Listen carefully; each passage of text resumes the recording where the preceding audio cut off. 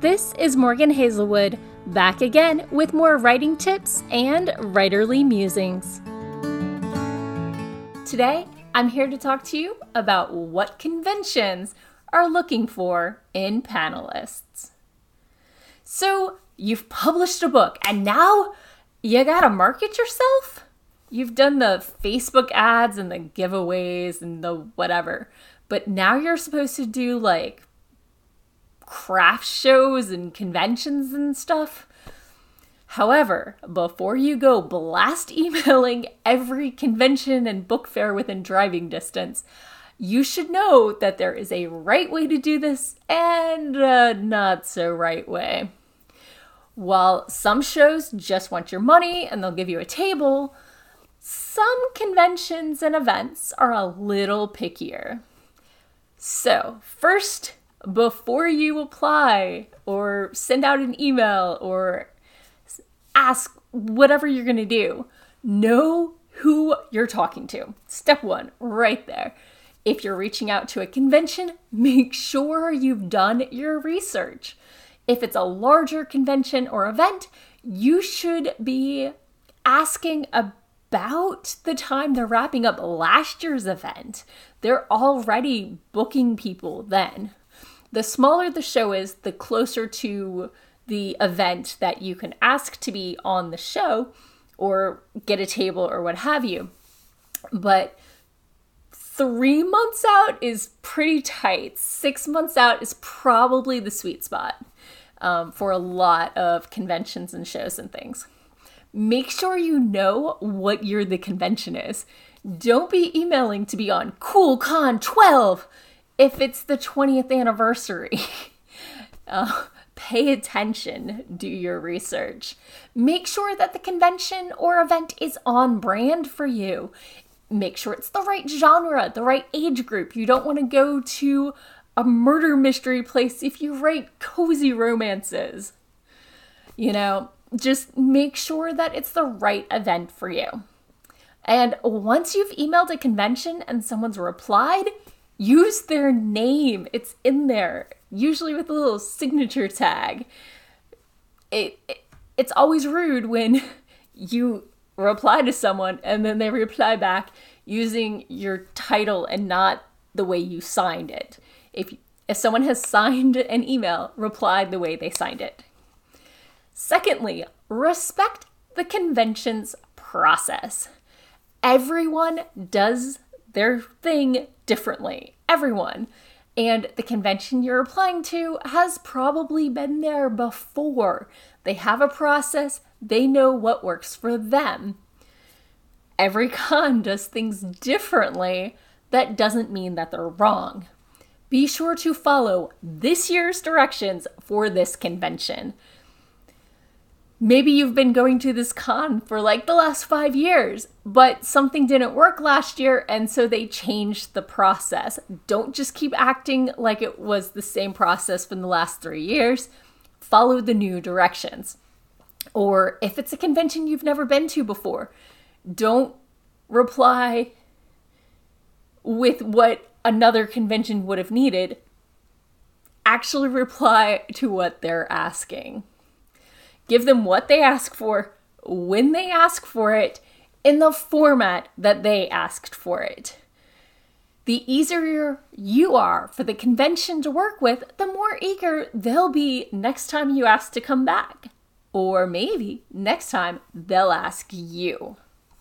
So, next, have something unique to offer. There are, unfortunately, tons of debut authors. And sure, you can give a reading, but if you're not big enough to draw an audience on your own, that's not actually adding much value for the convention. The best way for them to accept your offer to panel is to give them something, offer something that they don't already have. Do you have a large following? Obviously, that's what we all want.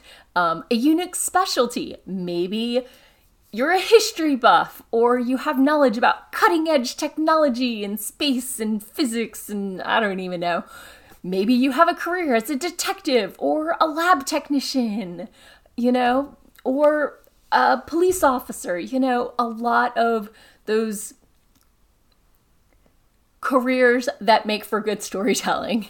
Are you a good storyteller? Do you have experience with a niche that is popular this year? Are you an experienced moderator? They're always looking for moderators for panels. And basically, if you can speak, basically they want to know, can you speak confidently on a panel for something that's gonna draw a large crowd, not just, whoever's bored this hour. And that goes to our final point. Be a good speaker. Now, you don't have to be an amazing and dynamic speaker to get on a panel, although it certainly helps. Conventions know that the only way to become a great panelist is to be on panels. Most of us have to start and build our way up. But there are some speaking skills that are going to go a long way toward getting you asked to come back. First, have clear and concise answers. You don't want to confuse the audience or waste panel time when they're all waiting to answer the question too. Which goes to the next point. Be courteous to the other panelists. Don't talk over them. Don't insult them. Yes, you want to disagree with them. You want some interaction.